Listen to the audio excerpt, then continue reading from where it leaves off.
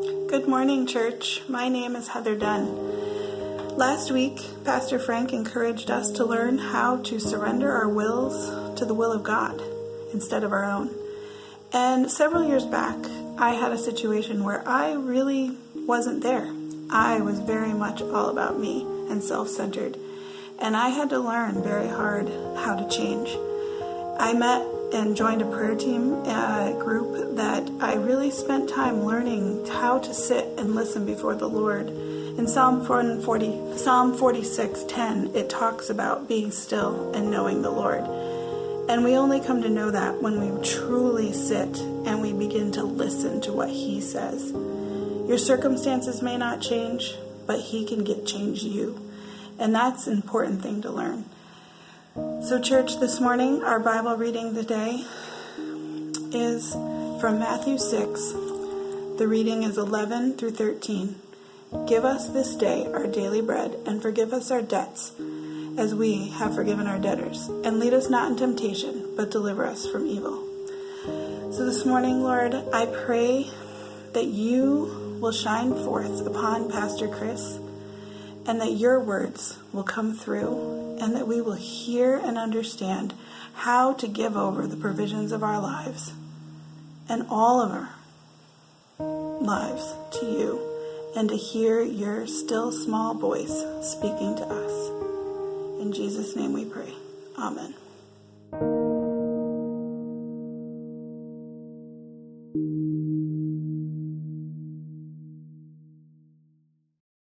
Hey everyone, I want to welcome you to church again. It's great to be together. It's great to learn and to grow together. My name is Chris.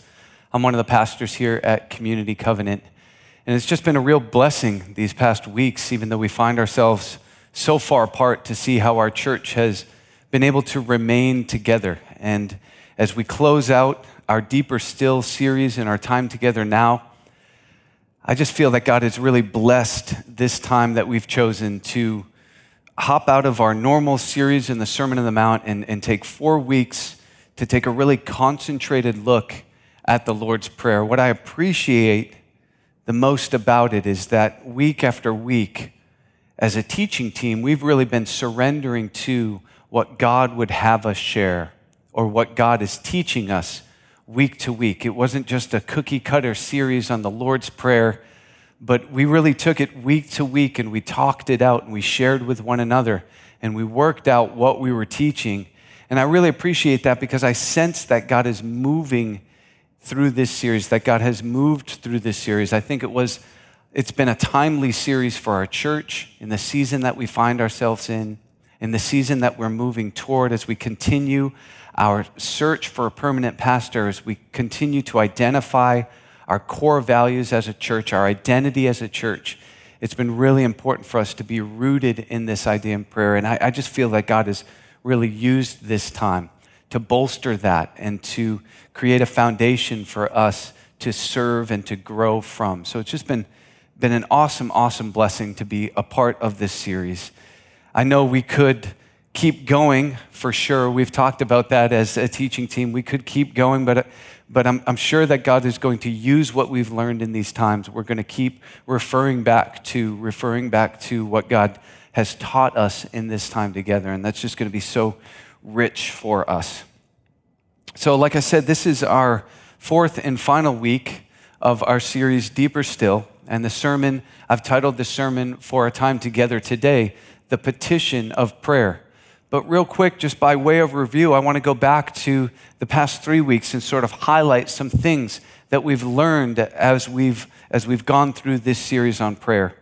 It started with a sermon that I gave 3 weeks ago, on the posture of prayer. And I shared in that sermon how prayer is an opportunity, not an obligation, how prayer is a conversation, and how prayer needs to be passionate.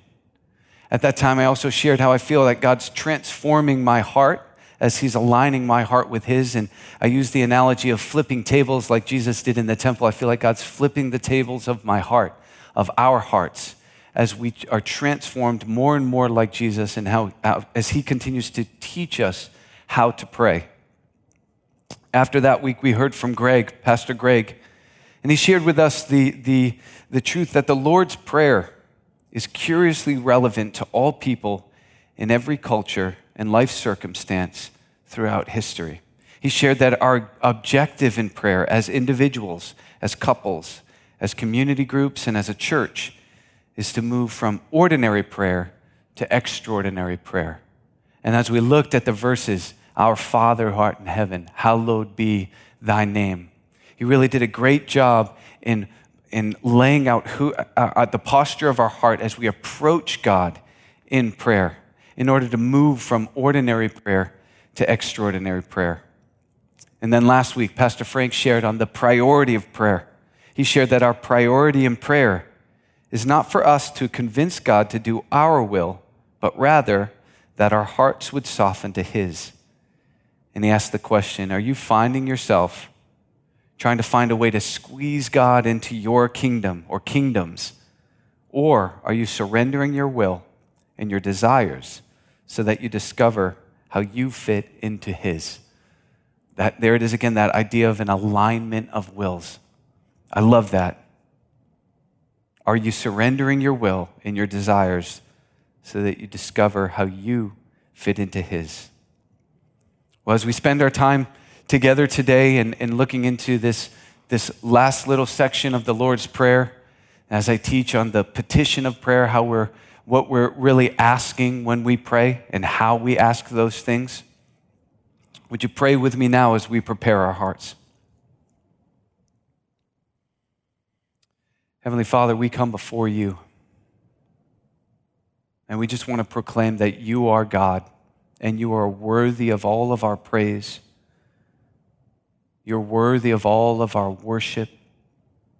As we lift you up in prayer, as we seek to align our hearts with your heart and our will with your will, God, I pray that in these moments we spend together that you will continue to reveal yourself to us and reveal a fresh understanding of what prayer is and how it is a part of our life and how it is a part of being a disciple, of being a follower of Jesus. God, give us a proper perspective and understanding as we spend this short time together. God, continue to bless it as you've already done throughout these past few weeks. Continue to bless these moments as well.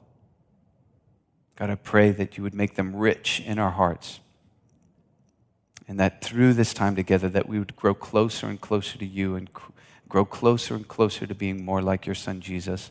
And we acknowledge that it's only by the power of your Son, Jesus, the life-saving and life-giving power of the Holy Spirit through your Son, Jesus, that we experience any of these things. So we pray these things in his mighty name. Amen. Amen. So I've titled this sermon, The Petition of Prayer. And I just want to say that the Lord's Prayer typically can be broken down into 7 separate petitions. The first 3 are what we would call upward petitions, and the last 4 would be downward petitions. As we've read through the Lord's Prayer, hallowed be thy name, thy kingdom come, thy will be done. Those are what we would call upward petitions. And then give us this day our daily bread. Forgive us our debts as we forgive our debtors. Lead us and then deliver us. Lead us not into temptation and then deliver us. Those would be downward petitions. But what I would like to do in our time together, and one thing that God's really been moving in my heart and really prompted me to share in these moments that I have with you now, is an overarching petition of the posture of our hearts, of what we're really asking when we pray. What are we doing when we pray? When we think of petitioning, think of appealing to the authority of God. Yes, there are 7 separate petitions in the Lord's Prayer, but one thing that God has been teaching and moving in my heart is this overarching petition, this overarching idea. Before we get into it, let's read again from Matthew 6, verses 11 through 13, where it says, "Give us this day our daily bread, and forgive us our debts, as we also have forgiven our debtors. And lead us not into temptation, but deliver us from evil." Now, like I said, those are the last 4 downward petitions in the Lord's Prayer. And when we are petitioning to God, what we're doing is we're appealing to the authority of God. We're surrendering to his will and not ours. There it is again, that idea that God keeps reinforcing in this series is an alignment of wills, aligning our hearts with God's heart. So prayer is appealing to God. So the petition of prayer, the overarching petition of prayer is just that. It's an appeal to God to align our hearts with his heart, to align our will with his will. These separate petitions, I believe, fall under that overarching idea. And it shifts the way that we think of prayer. It shifts the way that we pray and how we pray for these things. When I think of surrendering to God's will, I think of Romans 12, where Paul's writing to the Romans, and he's saying, I urge you, brothers, by the mercies of God, to present your bodies as a living sacrifice, holy and acceptable to God, which is your spiritual worship.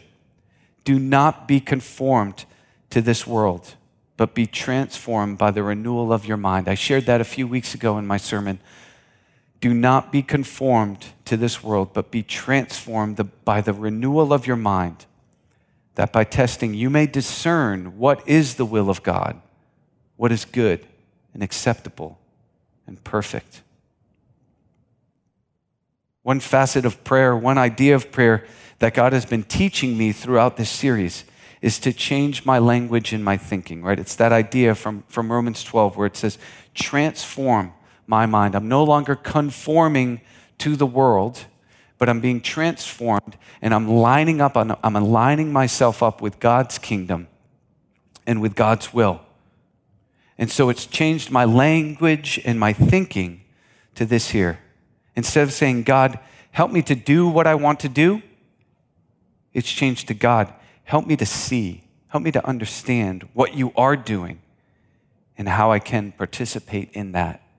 So the overarching petition of prayer, very much like Jesus' prayer in the garden on the night that he was betrayed, where he asked God to, if it possible, to remove this cup from him, this burden that he was going to have, this suffering that he was going to have to endure. But what does he say? He says, not my will, but your will. So it's an alignment there. It moves from our prayers being simply petitions to God where we're heading in a certain direction and we're asking God to help us go in the direction that we want to go. Even sometimes those directions may seem righteous. But the petition of prayer is to align our hearts with God's heart, and it's to change our language to say, God, help me to see and understand what you're doing and how I can participate in that. Your will first, not mine. Asking God for things in prayer or sharing our heart in prayer, much like Jesus did. There's nothing wrong with that. But the foundational, the overarching, the foundational petition in our prayer should be, as Jesus said, your will first, not mine. And like it says in Romans, there's a constant testing and discernment that's happening. As we are transforming, no longer conforming, and as we are transforming, there's a constant testing and discernment that's happening. We're constantly asking ourselves, what are we missing? God, what have we got wrong? God, what do you need to teach us? How do you need to transform me? I put it this way, it's a life of constant correction, a constant, almost like a battle against our will, right? We're constantly pursuing. We're not going to get it right this side of heaven. We're constantly pursuing God's will. We're turning and turning and turning, right? Isn't that what repentance is? As we're turning from sinful ways, we're literally 180ing from what we're doing, and we want to align with what God is about. So our prayer then is centered around who God is and all that he's doing. Our prayer should be centered around who God is and all that he's doing. And that's a definition of worship. The best definition that I've found of worship is just that. It's our response to who God is and all he's doing. So our prayer is very much the same. It needs to shift from, this is what I need, to this is what you're doing, God. We're appealing to the authority of God. It's not just requests, but it's an alignment with what God's doing and who he is. One thing that God's revealed to me in this study, in my time with him, is that sometimes, if not all the time, in order to see what God is doing, we need to be reminded of what he's done. In order to see what God is doing, we need to be reminded of what he's done. This just happened just the other day. I was talking with my wife, and we were sharing a little bit of the season that God had been bringing us through. And at one point she paused and she said, we need to write this down. We need to just literally just journal this and log this so that we can remember in those moments where we're trying to discern what God is doing. We can remember what he's done, because God doesn't change. God is the same.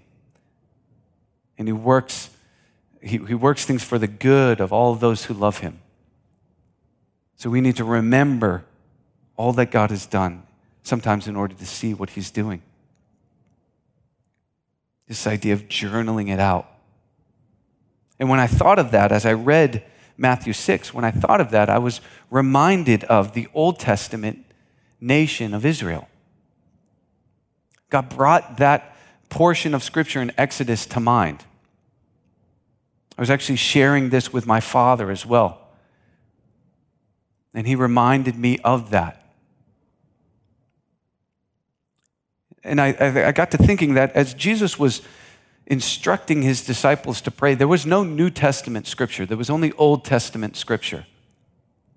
And so as Jesus was instructing people to pray, in line with this idea of we need to remember, in order to see what God is doing now, we need to remember what he's done and who he is. I couldn't help but think,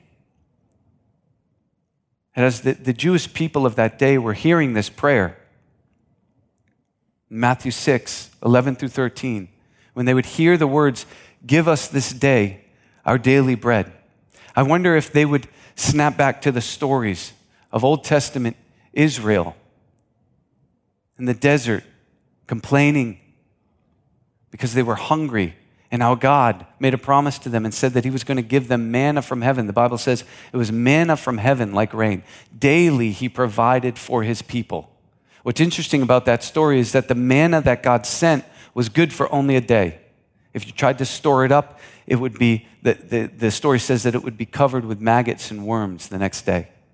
So God provided just enough for one day for each family. It said no family had too much, and no family had too little. No family was in need or in lack. I wonder if as they heard this prayer, they snapped back to that memory of who God was and all that he had done and how he had provided daily bread for the people of Israel. And Jesus goes on and says, forgive us our debts as we also have forgiven our debtors. I wonder if they think of that same nation who had built a golden calf in place of God when they'd worshiped this idol in place of God. And how the story says that God was furious, that God wanted to just lay out his wrath against these people and wipe them out. But the story says that God was merciful. And it says that when the Lord passed before Moses and he allowed Moses to see his back,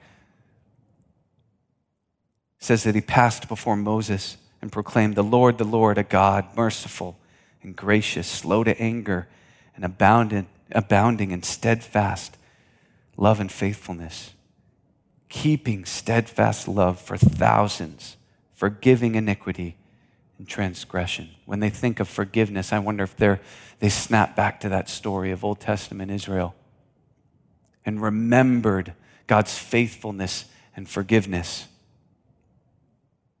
And lead us not into temptation and deliver us from evil. We all know that part of the story where Jesus' people, where God's people, the nation of Israel, are enslaved in Egypt. And how he delivers them from Egyptian rule, how he frees them from their bondage with miraculous acts culminating in the parting of the Red Sea. As these people were hearing Jesus say this, deliver us from evil, deliverance. I wonder if they snap back to that remembrance of who God was and all that he has done. Now, as a believer now, we know the rest of the story. We have the New Testament scriptures. Jesus' ministry continues on. So when I read these verses, they snap back to my own remembrance of who God is and all that he has done. But what I love about it for me is as I've studied through this passage in light of that, in light of aligning my heart with God's heart, in light of understanding that in order to see what God is doing, sometimes I need to remember all that he's done. As I've done that, as I've been doing that through the Lord's Prayer, I've noticed that my heart then turns outward. It becomes missional for the Lord as we are becoming more and more like Jesus. It doesn't just stay within our own hearts. But the Lord's Prayer has moved me into more of a missional heart. So as I consider, give us this day our daily bread. Gosh, my prayer has moved from this just being a rote sort of, memorized prayer of give me food, give me enough to eat, give me enough sustenance that I can stay alive. No, it's shifted my heart to saying, your will first, God. Throughout history and throughout my own life, you've provided just enough for me. How does my daily bread fit into your will, God? It's not me asking you or telling you what I need or petitioning to you what I need. No, I'm appealing to your authority, God, and I'm asking, my daily bread, how does that fit into your will? And then my heart turns outward because then I consider the many ways that God has blessed me and provided for me and makes provision for my life and for my family. And I start to think, how can I turn that outward to others? How can I think of others in need? How can I provide for others through the love? How can I show them the love of God through provision? I think of forgiveness.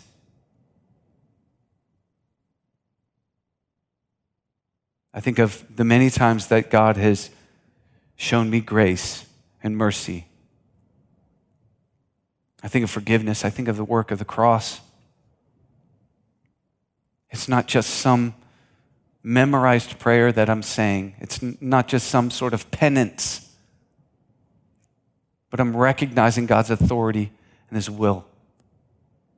And how forgiveness fits into that. How a life in relationship with God is only because of his great mercy that he's shown me time and time again. A sinner, broken, lost. Within the context of his will and his authority, I consider his forgiveness. And what does it do? It turns my heart outward. I've been forgiven, so much so that I want to forgive others. My heart turns outward. I think of all the grace and the mercy that I've received. And it only makes me want to turn that outward to others, to be God's love and God's grace and God's mercy to others. And lastly, we think of deliverance. Lead us not into temptation, but deliver us from evil. This is a tricky one, I think, for some people because we know that in James 1:3, it says that God doesn't tempt anyone. But if you look at the translation of this last verse, the word temptation can also be translated to a trial, a hardship. And in the Greek, when they say lead us not into temptation, the idea of leading us is drawing us into temptation. Don't draw us into trials. Don't draw us into hardship. God does not. God does not draw us into trials or hardships. I think maybe some of you need to hear that in this time. But I will say this, that God leads us through them. That's the idea of deliverance. God leads us through trials and hardships. much like he led the people of Israel through trial and hardship.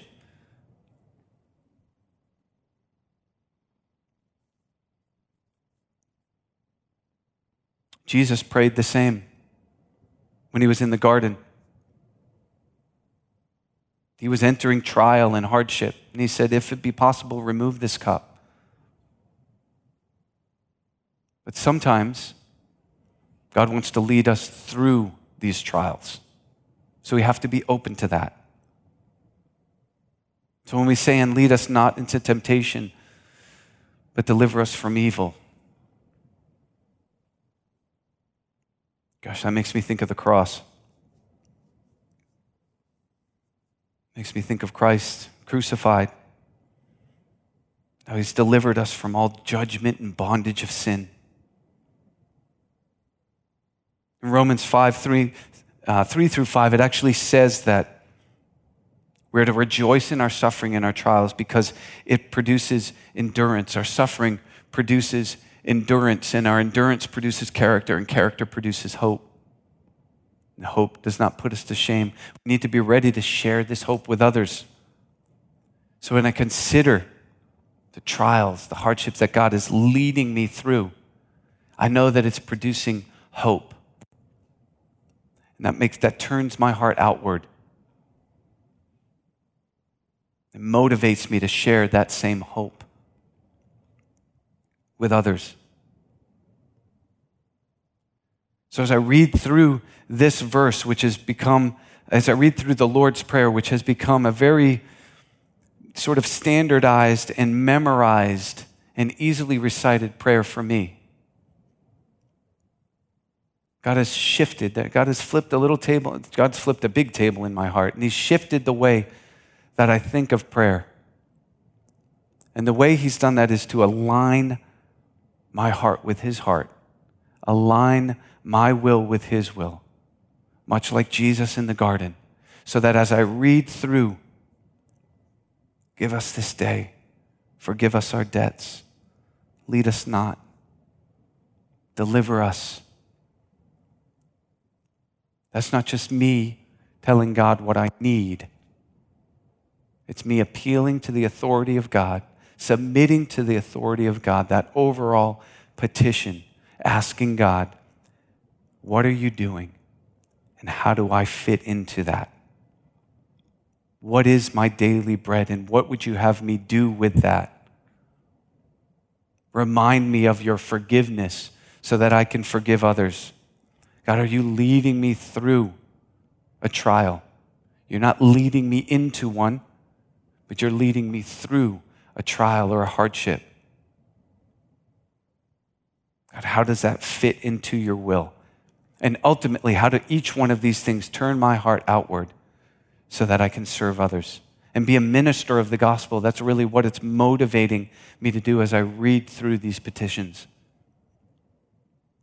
Become ministers of the gospel. But that's aligning my heart with God's heart. That's the one takeaway that I want you to have from this series and from our time together, this idea of an alignment of wills. Prayer is an alignment of wills. It's not just asking God, although asking in prayer is appropriate. But like I said, foundationally, what it is it's an alignment of our will with God's will, much like Jesus prayed in the garden. Aligning our will with God's will. Continue to ask yourself that question.